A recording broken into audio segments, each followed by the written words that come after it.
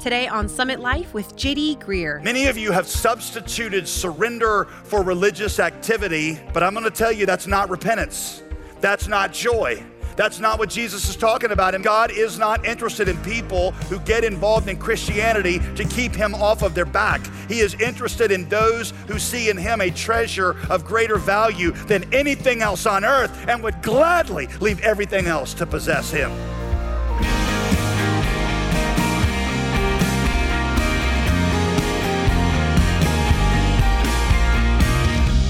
Welcome back to Summit Life with pastor, author, and theologian J.D. Greear. As always, I'm your host, Molly Vidovich. Okay, so have you ever had an encounter with God that felt like finding a hidden treasure? Like discovering something that changed things so profoundly and brought you so much joy that you gladly left everything else to possess it? Many of us, if we're honest, might choose a different image. Something more like finding a never-ending to-do list or being tied to a ball and chain. Thankfully, Pastor J.D. Greear is going to steer us in another direction today so that we more clearly understand who Jesus is and the treasure he is offering to us. Pastor J.D. has titled today's message, Hidden Treasure, so grab your Bible and let's jump in. You see, this parable confronts a deeply ingrained myth in our culture. And the myth is this, that God is upset at us because we want to be happy. In fact, if you're taking notes, write it down this way. God is not upset at you because you want to be happy. Many people think that. I used to think that. You see, I thought sin and the world and independence from God, that was fun. And God wanted me to walk away from all that and get religious. So I always felt like at youth camp. I'm sure they weren't actually saying this, but in my unbelieving heart, this is what I heard. I always thought the message at youth camp was, the problem with you teenagers is that you want to be happy. And God wants you to come up here to the altar and he wants you to get down on your knees and surrender any desire you have to be happy ever so that you can go to heaven. And I'd be like, well, I guess it's better to be miserable in life than to spend eternity in hell, so I'll go forward and sign the commitment card. But y'all, think of it like this. Say that on my wedding day, my wife, Veronica, stood at the altar and the minister said to her, did you write some vows for your marriage? And she said, yes, I did. And she pulls out a card to read her vows and she says to me and to this pastor, she says, I hereby renounce all my desires for romance, physical intimacy, and happiness to become the wife of JD. I'd be like, whoa, I don't want you to forsake those things for me. I want you to find those things in me. It doesn't glorify God when we serve him out of duty. In fact, here's how you should think about it. God is not upset at you because you want to be happy. He's upset for you because you choose to be happy in things besides him.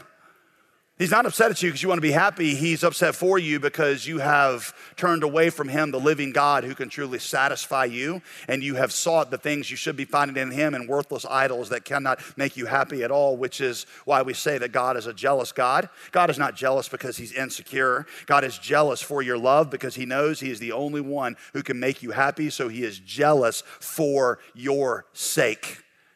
Y'all listen, it does not glorify God when you serve him out of drudgery and duty any more than it would glorify my wife to be married to her out of drudgery and duty. To continue on with the marriage analogy, would my wife have been glorified in your eyes if shortly before our marriage you had found me, a few days leading up to our marriage, and I was like, look, yeah, there's actually a bunch of girls that I'm way more attracted to than Veronica.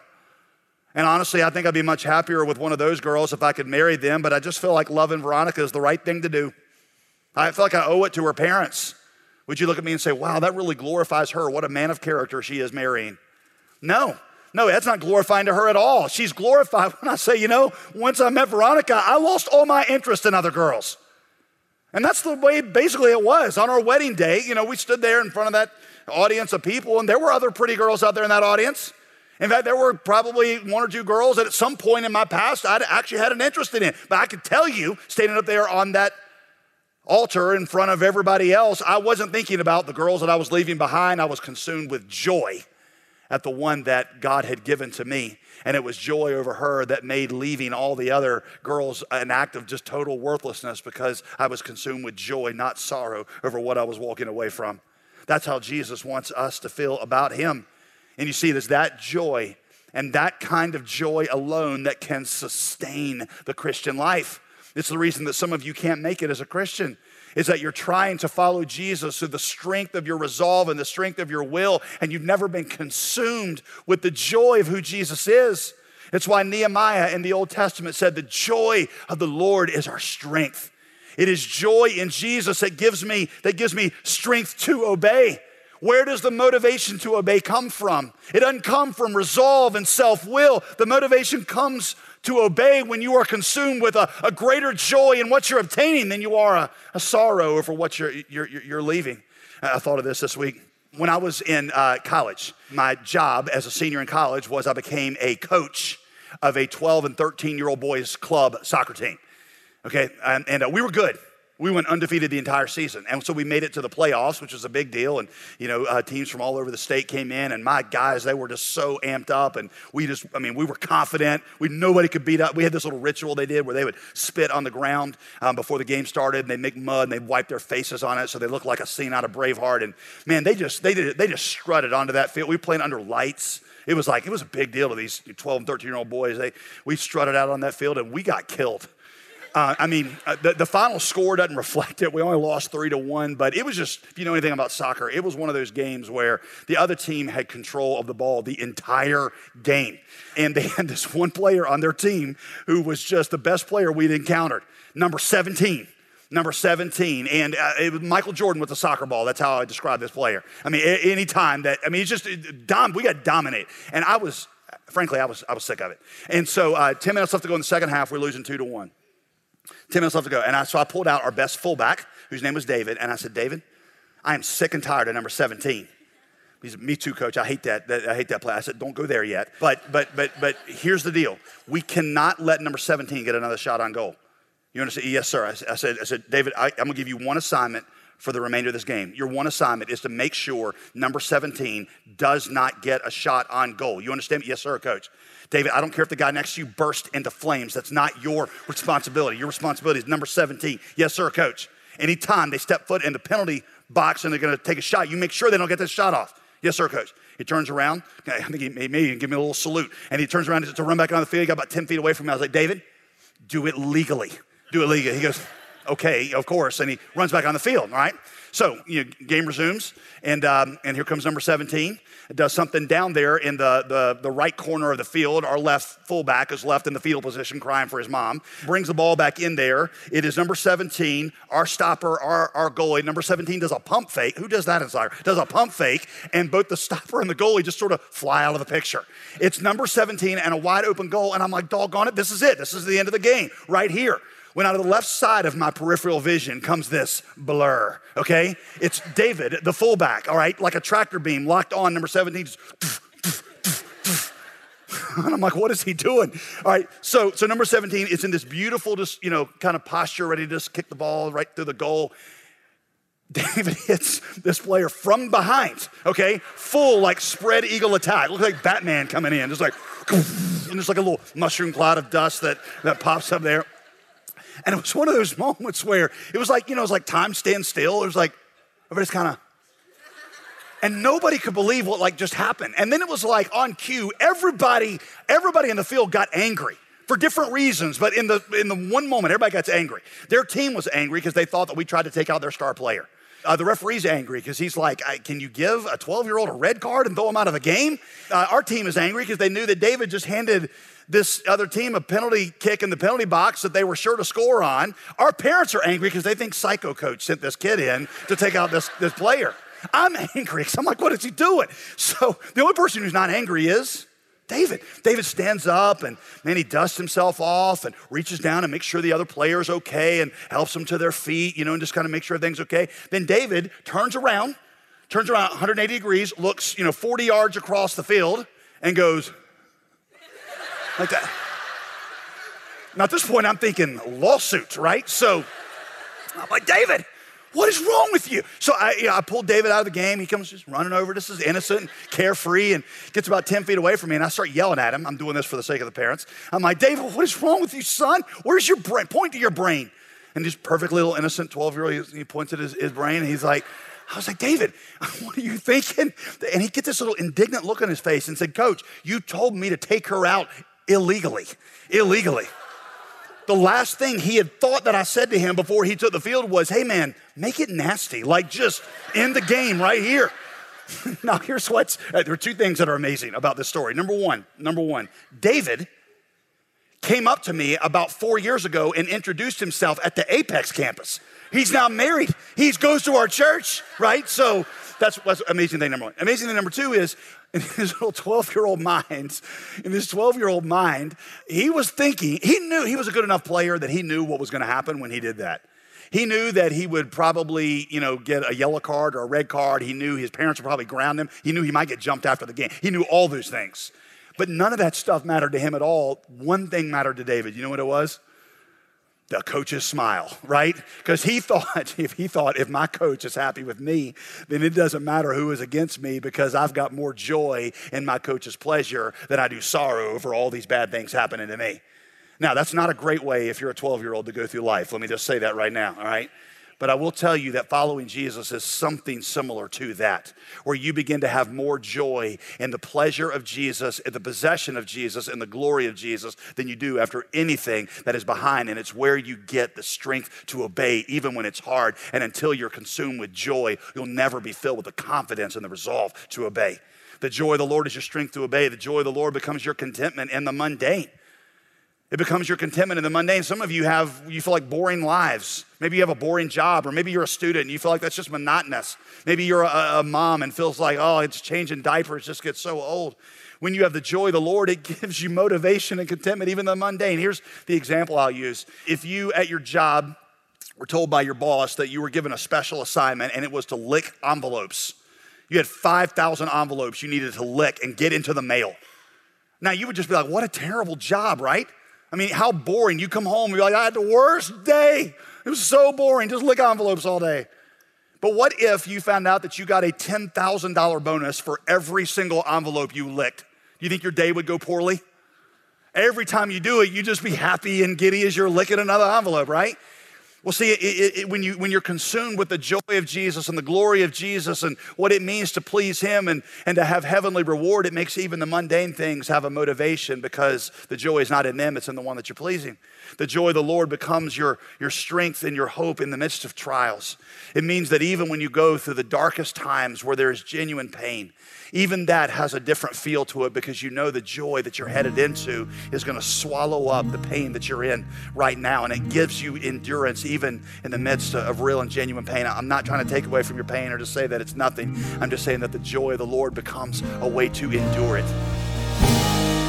We'll rejoin this teaching in just a moment, but I wanted to tell you about a daily email devotional from Pastor JD that's delivered straight to your inbox. Couldn't we all use encouragement first thing in the morning to remind us of God's love for us? I know the busyness of life can quickly choke out any joy we feel in our walk with God. So why not cut those weeds away each morning with a word from the Lord? The devotionals even follow along with our current teaching here on the program so you can stay plugged in regardless of your schedule. Sign up for this free resource right now at jdgreer.com/resources. Now let's return for the conclusion of today's message. Once again, here's Pastor JD.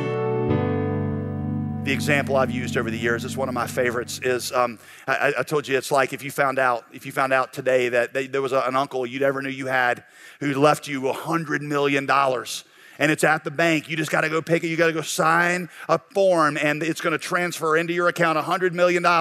So you're driving over to the bank, on Monday and you're going to sign the papers and right before you're about a half mile from the bank and your car breaks down. I promise you, not a one of you is going to get out of the car and kick it and swear at the car and shake your fist to the heavens and say, "Why me, God?" You're not going to do that, right? You're going to leave the car there. You're not going to care, and you're going to skip the rest of the way to the bank. Why? Because the joy over what you're about to obtain makes the loss of the car seem absolutely insignificant.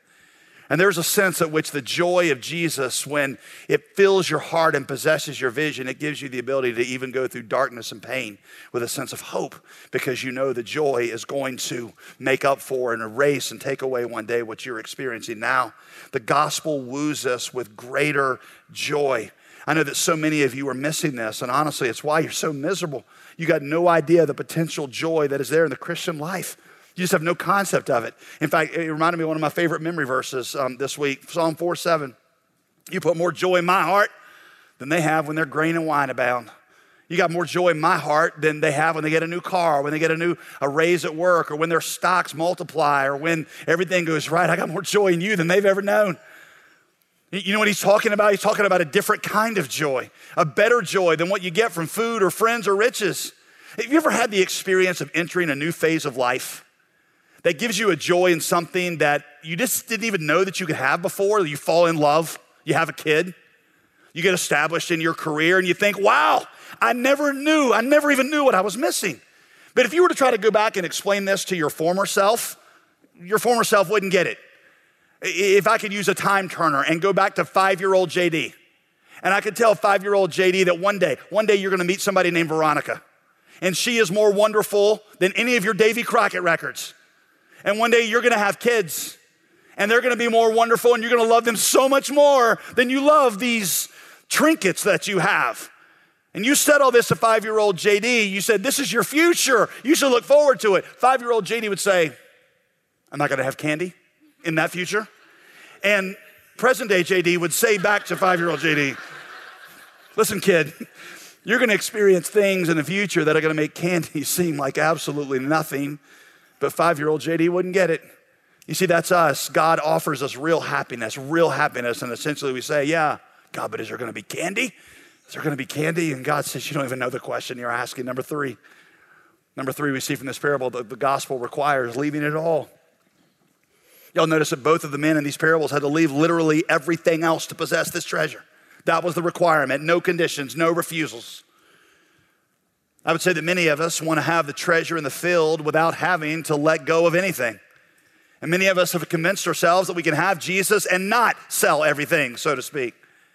So instead of surrendering to Jesus, we do the next best thing, we think. We kind of salve our consciences with the next best thing. We just get religious, right? Because religion is a way of paying God off. It's a way of meeting whatever you think is the minimum requirement to keep God on your side and keep him from being against you and cursing you and throwing you in hell. Many of you have substituted surrender for religious activity, but I'm gonna tell you that's not repentance. That's not joy. That's not what Jesus is talking about in Matthew 13:44 through 46. God is not interested in people who get involved in Christianity to keep him off of their back. He is interested in those who see in him a treasure of greater value than anything else on earth and would gladly leave everything else to possess him. It's why the second question we ask anybody who's being baptized here at the Summit Church, we say, are you willing to go wherever he tells you to go and do whatever he tells you to do?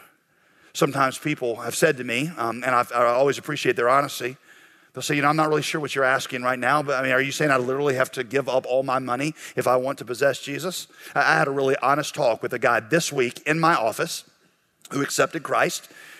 And he said, man, he goes, I don't know what it means to walk away from it all right now. And I'm afraid that there might be things that Jesus might tell me to walk away from later that I won't have the strength to do when he tells me. So I described the process of conversion to him like this. It's very simplistic, but I said conversion is like discovering one day that you're in a car that you stole from Jesus. And all of a sudden, Jesus just appears in the passenger seat and says, hey man, you stole my car. Right? Conversion is acknowledging, yes, I stole your car and this belongs to you. And Jesus says, don't get out, keep driving. But from here on out, I'm gonna tell you where to turn, I'm gonna tell you what to do. And when I tell you to turn, I want you to turn. When I tell you to slow down, I want you to slow down. At that point, you keep driving and you wait for his instruction.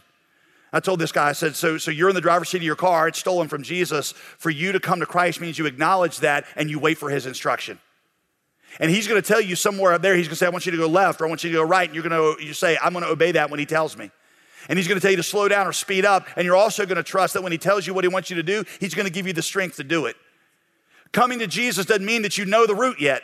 It doesn't mean that you have the strength or the wisdom to pursue the route. It just means you acknowledge the car belongs to him and that you are in a posture of saying, wherever you tell me to go and whatever you tell me to do, I recognize it belongs to you and I'm gonna follow you.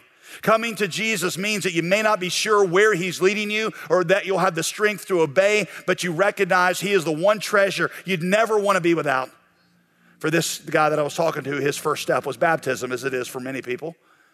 Right, he knew that this was the area where this is the first thing Jesus was telling him, and he said, I'll do that. He trusted Christ, and he's in the queue to be baptized here coming up very shortly. Let me close all this with a great story, I think, that summarizes everything that we learn here in these parables. In Cairo, I've actually never seen this personally. I hope to one day, but in Cairo, in a very out-of-the-way location, there's a small, dusty grave that you would never know was there if you weren't looking for it. Yet that grave contains the body of one of America's potentially richest men who ever lived. His name is William Borden. William Borden lived around the time of the turn of the century, 19th, 20th century. He graduated from Yale in 1909, and he was the heir to the Borden Milk Company. Now, the Borden Milk Company is still a big company today, but back in the early 1900s, it was one of America's largest companies. It was millions and millions of dollars in work, and it was going to be handed to him. Well, while William Borden was at Yale, he encountered Jesus Christ, and Jesus totally changed his life. And he began to get less interested in all the things that he'd been groomed for, and he just started to plunge into who Jesus was. And in his Bible that somebody had given him, he opened up the flyleaf and he wrote the word, "No rivals, no rivals." Well, right after he graduated college, he sensed that God was calling him to go be a missionary to Muslims in Egypt. And so he told his parents, it's like, hey, I'm not going to take the company. I'm going to turn down the inheritance. You give it to somebody else. God's called me to be a missionary. And his parents, and I guess you could understand this, but they were upset. They're like, you're groomed for this. We want you to have it. And they told him he was foolish and he didn't have any idea what he was walking away from. But he stood his ground and he said, I've got to obey Jesus, even if it means turning my back on you and all these things that you want to offer me. And the way I heard the story is he opened up his flyleaf of his Bible and he wrote the word "no refusal." No refusal, right under the word "no rival." No rival, no refusal. I won't say no to Jesus on anything. He boarded a ship and went to Egypt as a missionary to Muslims in Egypt, where after being there 4 months, he contracted spinal meningitis and died. Just a few days before he died, and he knew he was going to die because they couldn't find the medical help they needed. A friend asked him, they said, hey, you walked away from all this and you came over here and you're dying 4 months later. And Borden took out his Bible and opened the flyleaf and showed him where he'd written the third words, "No regrets." No regrets. And today his grave, again, I've never seen it, but his grave has his name, a very short description of his life. And then it has the phrase, listen to this, "Apart from faith in Christ, there is no explanation for such a life." Or you could rephrase that, apart from joy in Jesus, there's no possible way for you to say no regrets. But with joy in Jesus, there's no possible way for you not to say it. Because even if you, like William Borden, turn and walk away from everything, you'll say, no regrets, because I possess Jesus for eternity. And you'll say with Martin Luther, let goods and kindreds go, this mortal life also the body they may kill. God's truth abideth still, his kingdom is forever, and I belong to it forever. It is a treasure in a field. My question for you is, have you come to this place? Have you come to a place where you say no rivals? Have you come to a place where you say no refusals? Because if so, I promise you, you will get to a place one day where you will say no regrets. Have you discovered Christ as your treasure? Is that how you describe him right now? This is Summit Life with JD Greear. Now, JD, something we've noticed is that while most Christians believe the Bible is true, a lot of us don't really spend time studying it on our own. But our goal is to help our listeners become better students of the Bible. Yeah, Molly, the best definition I've ever heard of preaching is helping people read the Word of God better. Right. We want to equip you to study and dig into this incredible book for yourself and hear from God in His inexhaustibly rich Word. This month, we've got a book of devotions, a Bible study help. We are praying that this devotional book will help you feel more confident and joyful in reading the Bible, so that when you pick it up on your own, it's not a big confusing book, but it's an invitation to the greatest experience of joy and purpose that you'll ever encounter. We'd love to hear from you and get you this 10-day devotional book. We'll send you a copy today as our way of saying thanks for your financial gift of $35 or more to support this ministry. Join us in this mission today by calling 866-335-5220. The number again is 866-335-5220. Or go online to give and request your copy at jdgreear.com. I'm Molly Vidovich. Thanks for joining us. Tomorrow we shift our focus to what we're calling 11th hour faith. Wondering what that means? Be sure to join us right here for Summit Life with J.D. Greear. Today's program was produced and sponsored by J.D. Greear Ministries.